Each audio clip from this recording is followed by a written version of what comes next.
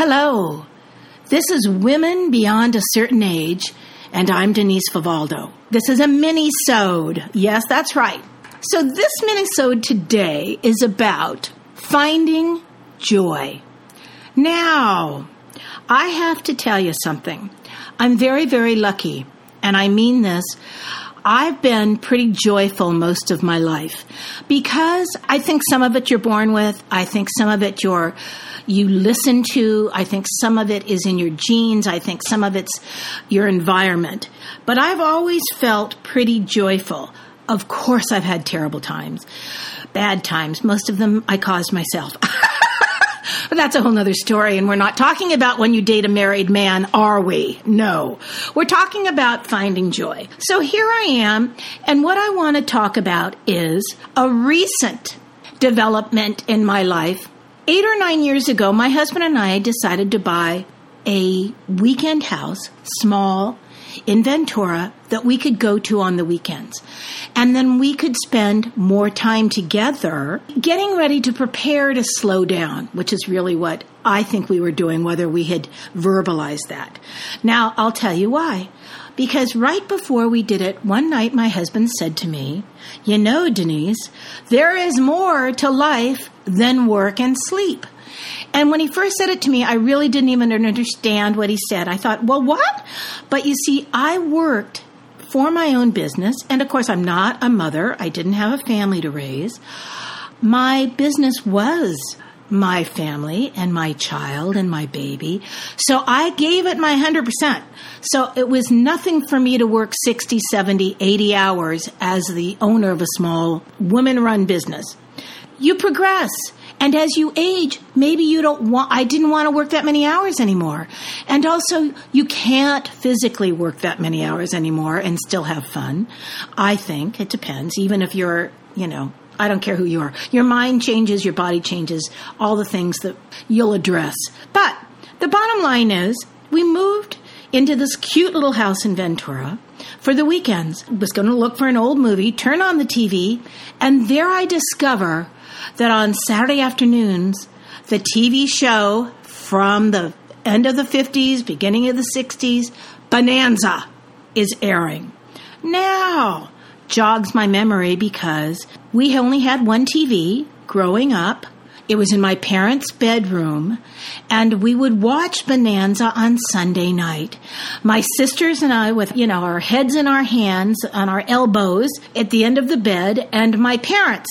And the family watched Bonanza together, and it brought up so many feelings. I thought, I'm going to watch this Bonanza. Well, I found out that it gave me so much joy to watch reruns of Bonanza that I set a goal. And I thought, I'm going to watch all the Bonanzas.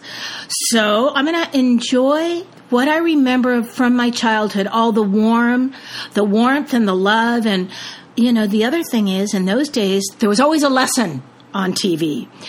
So the lessons in Bonanza from Ben Cartwright and his boys, I did not know how much they had stayed with me until I decided to watch every Bonanza episode. Now, you may not know this, there's 487 episodes of Bonanza.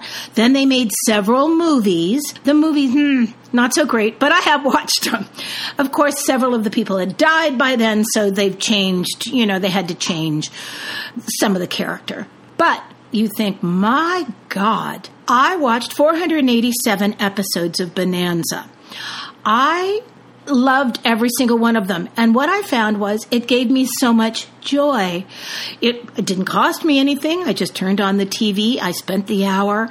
And I enjoyed every minute of it because it brought back great memories, as I said. And the other thing was, I liked becoming an expert. Oh, and all of you right now are thinking, that girl's got a screw loose. Like that's a discovery. I loved finding out, and then I did research. I loved finding out because I've worked in television for 30 years. There were so many reasons for Bonanza the way it was. Remember, TV was still a pretty new medium. If you noticed, if you didn't watch Bonanza, then you should start now. The boys always wore the same outfits. Well, the reason the four of them, the three sons and Ben, wore the same outfits is when they did the outside scenes, when they were on their horses going through the Ponderosa. Then they would move into a studio here in Hollywood, or it was probably Santa Clarita. I can't remember at the moment. I'm pretty sure it was Santa Clarita. But anyway, they had to wear the same outfit, so that way the long shots would match the close-up shots. So that's why they never changed clothes. And some days when I'm having an ethical decision to make, I still think to myself, what would Ben Cartwright do? And let me tell you something. Ben always did the right thing. Ben lived by the golden rule. Ben helped his Italian neighbors. And, of course, the stereotypes of what the Italians were made out to look like on TV were hysterical. It didn't offend me. It actually reminded me of a couple of cousins' weddings I went to. There was Hop Sing. Hop Sing was not treated as a houseboy. He was treated as part of the family. Ben was inclusive. Ben was honest. Ben didn't treat people by the color of their skin or by their religion. He treated people by their character. It brought back to me a whole lot of good things. And of course, really growing up, I was raised on the golden rule. And I think that it was just that we were supposed to treat people with respect and dignity and how we hoped they would treat us. And if you had more than someone else, if you had a sandwich and someone didn't have anything to eat for lunch, you gave half your sandwich to that person. Or if whatever you could do to lessen someone else's burden a little bit is what we're supposed to be doing here. So that's where I found joy, by watching 487 episodes of Bonanza, reliving the warm and fuzzy feelings of my childhood, and realizing that it doesn't take much to make you feel good if you like yourself and you like what you see. I don't know if that makes sense to anybody, but I know this, I'm grateful. And just so you know, one other thing, which I did not know until I did some more research. Hop Sing, whose real name, it'll come to me. I should have looked it up. Memory loss. That's a whole nother mini episode. Hop Sing went on to have a terrific career doing cooking demos and television shows. When the show ended, he turned that career into cooking and being on television still on other people's shows. I thought, which was fabulous. You know how I remembered his name? Cindy just passed it to me on a piece of paper. Victor Sen Young. Oh, Victor Sen Young. Thank you, Miss Cindy. And so, what can I tell you? I find joy every day in the little things, and I'm grateful. Bye-bye.